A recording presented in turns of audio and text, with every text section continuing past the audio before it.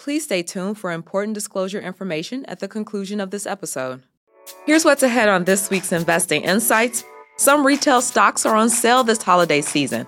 Morningstar Research Services Chief U.S. Market Strategist Dave Sekera will reveal a list of stock picks. Plus, despite big losses, many mutual funds will still make capital gains distributions. Morningstar Inc.'s Director of Personal Finance, Christine Benz, shares 3 ways you can manage the payouts. And Tesla has rolled out its new big rig. We'll tell you what the EV maker's Semi and upcoming Cybertruck will have in common. This is Investing Insights.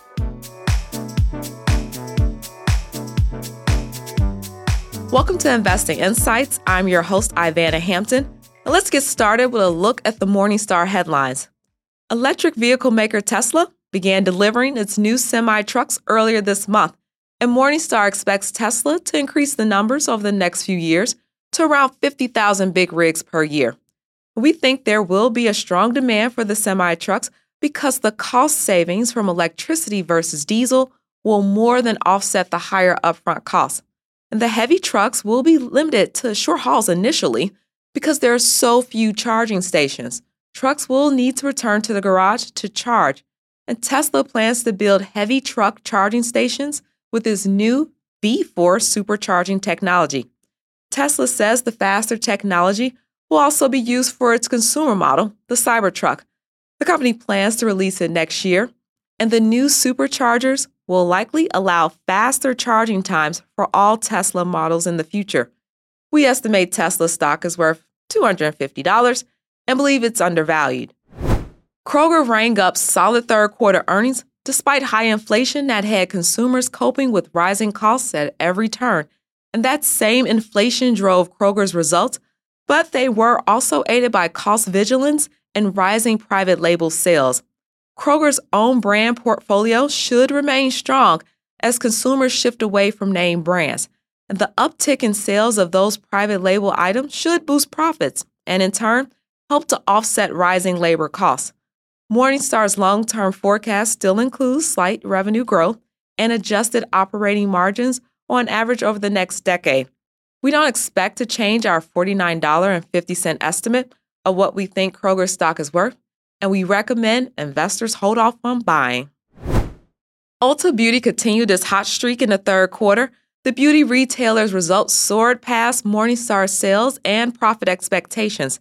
Despite concerns that consumer spending is slowing because of inflation, the company says the holiday season is off to a good start, and it sees no evidence of shoppers trading down to less expensive products.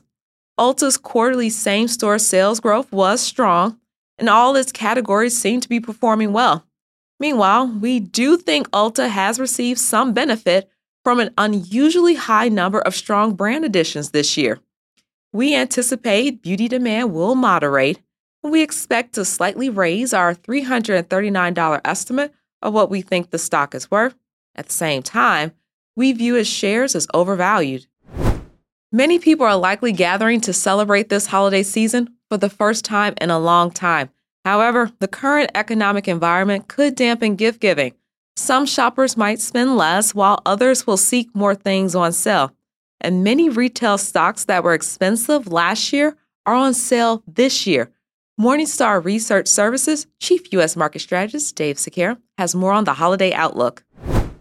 Dave, total modified retail sales growth was in double digits last year. Can you describe what modified retail sales growth is and what's Morningstar's outlook for this year?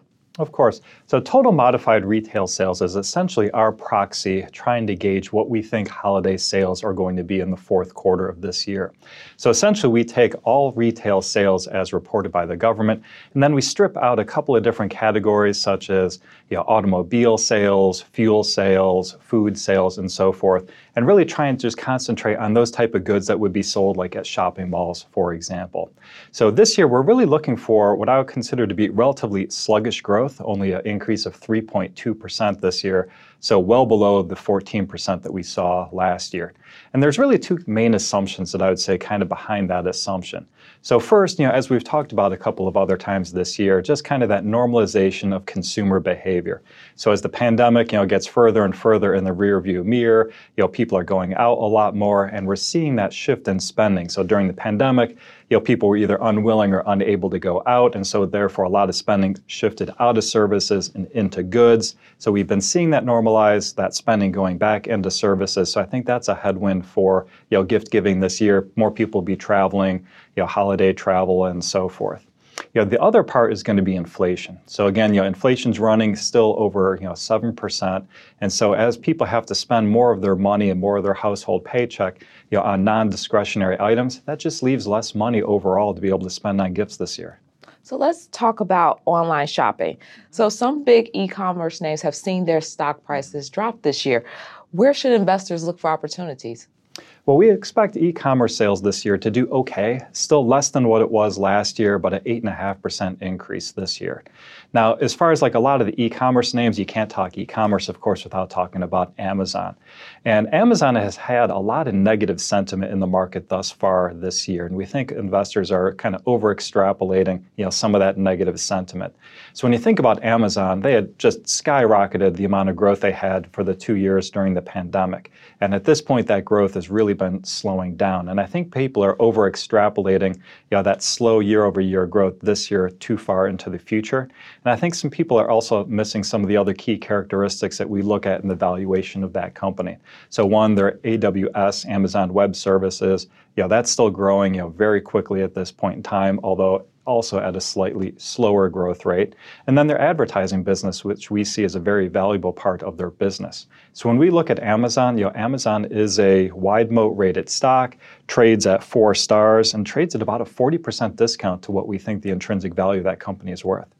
How does the brick and mortar retailer story from last year compare to this year?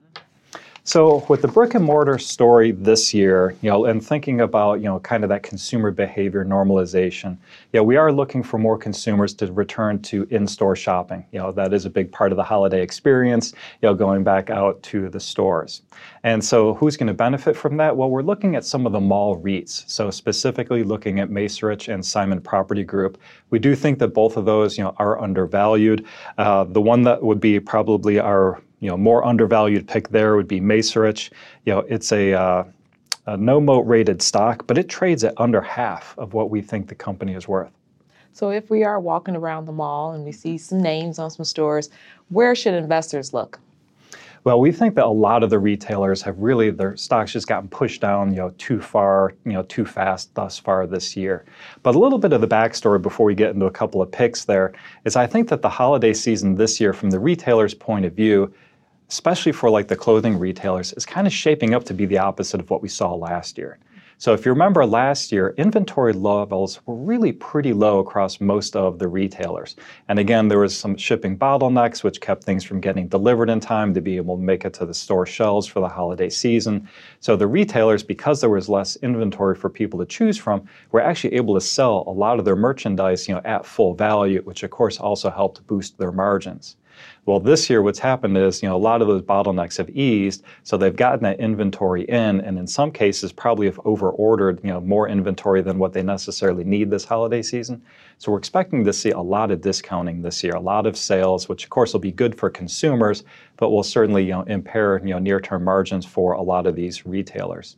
Now, like two of them, I don't necessarily expect really great holiday sales this year, but again, when I look at where that stock is trading and thinking about the value of those companies over a longer time period, thinking about next year and the year thereafter when inventory levels normalize, margins go back to more normalized levels because they'll be able to manage, their sales better. Two that I would highlight here are Nordstrom and Gap. So Nordstrom, we do rate that one with a narrow economic moat. It's a 5-star rated stock. It also trades at less than half of what we think the intrinsic value of that company is worth. And then Gap is another interesting name. It trades at over a 40% discount to our fair value, and that's a 4-star rated stock. Toys fill a lot of those shopping carts. What are your stock ideas there? toys this year has actually been, I think, a difficult sector for a lot of analysts to get their arms wrapped around. And it goes back to some of those issues with the shipping bottlenecks that we've had in the past. So again, the toy manufacturers have to make sure that they had, their inventory ready for the holiday season. So I think that they oftentimes ordered, especially early, this holiday season. So a lot of the inventory they typically get in the third quarter actually came in the second quarter. So that's thrown off, some of the financial metrics that people look at. Now, having said that, we do think both Hasbro and Mattel are undervalued, and our pick there is going to be Hasbro. Part of the story there is that we do expect over time to see more mix shift. And what I mean by that is seeing an increase in the percentage of their sales in their digital toys and products, which have higher margins. And so over time, we're looking for margin growth there. Hasbro is a 5-star rated stock. We rate that company with a narrow economic moat. That one trades at almost half of what we think the company is worth. So in-person celebrations are making a comeback. Where should investors look? Well, the alcoholic beverage industry is an interesting one. Now, that's not typically a sector that people look at when they're thinking about, holiday sales and thinking about, investing in stocks that could leverage off of, good holidays. But what happened during the pandemic is that consumption of alcohol stayed relatively stable, but that consumption changed. So it went from what's called, on-premise, being at sporting events or bars and taverns, to at home. And when that shift occurred, a lot of times people were buying, lower price point, lower branded items which have lower margins. Now, as people are going back out again, we're going to see, more in-person celebrations, more office parties, more people going back out to restaurants. As that consumption shifts back to on-premise, we also expect to see a shift and higher margins as people, when they're in public, trend to get, those higher branded and premium products. So our pick there is going to be Anheuser-Busch InBev. That is a wide moat rated stock. That one is rated 5 stars, and it trades at about 2/3 of what we think that company is worth, so a 33% discount to its intrinsic value. Thanks, Dave, for your stock pick ideas. All right, well, thank you, Ivana, and happy holidays. Happy holidays. Mutual fund investors could face a tax bill despite the market's downturn this year. Capital gain season is here, and there are ways to manage the payouts. Here's Morningstar Inc.'s Director of Personal Finance, Christine Benz, and Morningstar Inc.'s Director of Content, Susan Jabinski, with 3 tips. Hi, I'm Susan Jabinski from Morningstar. Although most stock and bond funds have lost money in 2022, many funds are still expecting to pay out capital gains to their fund holders this year. Joining me to discuss this odd disconnect and how investors can manage those distributions is Christine Benz. Christine is Morningstar's Director of Personal Finance and Retirement Planning. Christine, good to see you today. Hi, Susan. Good to see you. So let's talk about this. It's been a losing year for most funds, so why are they making capital gains distributions? It's incredibly frustrating. So fund holders don't necessarily have the cash on hand to pay the tax bill, and yet they're getting socked with these distributions. The key reason is that we have continued to see this exodus of investors from actively managed funds. They've been borne the brunt of these redemptions, so shareholders are leaving. Managers are having to sell things in many cases to raise cash to pay off departing shareholders. That selling triggers capital gains realization, and those capital gains need to be distributed to shareholders of record at the end of the year. And so that's what we're seeing. Funds are making their distribution estimates available, but it's mainly that vicious cycle that we've seen where investors are going into passively managed funds, in part because of better tax efficiency, and they're forcing even worse tax efficiency at actively managed products. So can you generalize a little bit about maybe where we're seeing some of the larger distributions this year? In general, it's U.S. equity funds, although we have seen some distributions in international equity as well. Large growth funds have been seeing fairly significant outflows, in part because that category has performed fairly poorly this year after a long-running series of very strong market environments. And so U.S. equity, and especially growth-oriented equity, appears to be bearing the brunt of the redemptions, and in turn, these funds are paying out these big capital gains distributions. So now let's say, I owned a fund that has, signaled that it's going to make a sizable capital gains payout to me. Let's talk about some of the options that I have. The first is to sell that fund preemptively. And what should investors keep in mind if they do that? Yeah, the value of selling preemptively is that you could dodge this impending distribution. The key thing to keep your eye on, though, is to remember that you pay taxes on mutual funds in one of two ways. One, if it makes one of these distributions, either an income distribution or in this case a capital gains distribution, and the other tax bill could arise if you sell your own position. So remember that you could dodge this distribution, but if the position has appreciated since you purchased it, you will still owe taxes on that gain. So bear that in mind. Check your cost basis relative to the current share price. I suppose kind of a good news story in this scenario is that thanks to the combination of declining markets, as well as the fact that many of these funds that are making distributions this year have been sort of serial distributors. This isn't the first year they've made a series of these distributions. If you've been reinvesting those distributions, you're able to increase your cost basis by the amount of that distribution. So you've effectively prepaid your tax bill in previous years. You may find that the disconnect between the current share price and your cost basis in the security and the fund is not that great. But do your homework on your cost basis and the tax bill and whatever other implications there will be for your total tax picture. And by the way, I should have mentioned, Susan, you would want to not like this position, or you'd want to feel like it couldn't be easily replicated with something else. So, Christine, some people who might be thinking about selling this particular fund because they want to dodge the capital gains distribution might then be interested in repurchasing something else that's somewhat close to that. What are the tax rules around that? And then secondly, how could someone in that situation perhaps choose an investment that's a little bit more tax efficient so they don't end up in the same situation a few years down the road, perhaps? Really good question. So the first question is, if you are wanting to supplant that holding that you've just sold with something else that provides similar market exposure, you need to be aware of what's called the wash sale rule, which means that if you purchase something that the IRS considers substantially identical to the thing that you've just sold, and you do that within 30 days of the sale, you essentially disallow the tax loss. So be careful of that substantially identical wash sale rule. That means that if you're swapping out of an index fund and into an exchange traded fund that tracks the same market benchmark, probably not a great idea from the standpoint of the wash sale rule. On the other hand, if you're leaving an active fund, getting into a passively managed product, that's okay. So just keep that in mind. And then in terms of how to make that portfolio more tax efficient on a forward-looking basis, passive products on the equity side, broad market tracking passive products look really good from the standpoint of tax efficiency.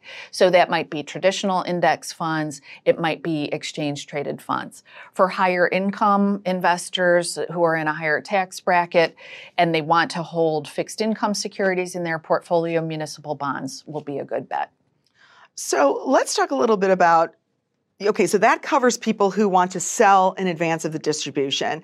The second route that an investor could take is to just hang on and reinvest that distribution. Who is this a good situation for? It's a good situation for the person who likes the holding, right? If you have a holding in your account, even if it's not tax efficient, it probably makes sense to hang on, reinvest the distribution and not sweat it so much. And remember, you are getting credit for these distributions, even though you're having to pay taxes in the current year in which you receive the distribution. If you're reinvesting back into the fund, you're increasing your cost basis. That reduces the taxes that will eventually be due down the line. So it's not ideal to have a holding that's consistently kicking off a lot of capital gains, but if you like the position, it's probably the best bet to let that fundamental decision making rather than tax factors, tax implications drive the car here. And then lastly, there seems to be an option that sort of, I don't know, splits the difference almost in that, you know, we've covered selling, we've covered hanging on and reinvesting, but there's the third option of hanging on but not reinvesting the distribution.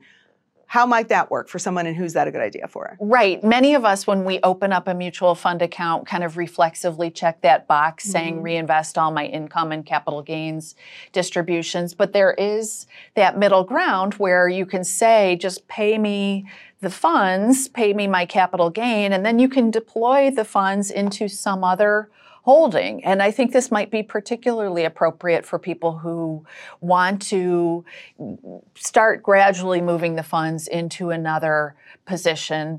That's an easy way to do so. The funds will get deposited usually into a brokerage sweep account that's kind of living alongside your holdings, and then you can deploy into whatever else you want, maybe some more tax efficient fund going forward. So that's a nice option for people who aren't quite sure and maybe aren't quite ready to make that break and pay the full tax bill that might be due upon their sale of the security. Yeah. Well, Christine, thank you for your time today and for sharing these strategies. We appreciate it. Thank you so much, Susan. I'm Susan Jabinski with Morningstar. Thanks for tuning in. Thanks, Susan and Christine. I want all you guys out there to subscribe to Morningstar's YouTube channel. You can see new videos about investment picks, market news, and personal finance. Thanks to podcast producer Jake Vankerson, who puts this show together. And I'm thanking you for tuning in to Investing Insights. We appreciate your support every week. I'm your host, Ivana Hampton.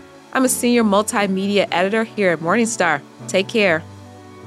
This recording is for informational purposes only and should not be considered investment advice. Opinions expressed are as of the date of recording.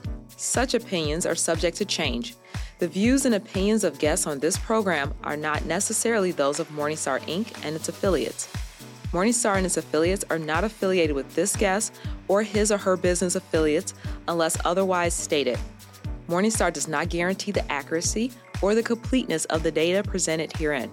This podcast is for informational purposes only and should not be considered tax advice. Please consult a tax and/or financial professional for advice specific to your individual circumstances. Morningstar Research Services, LLC is a subsidiary of Morningstar, Inc.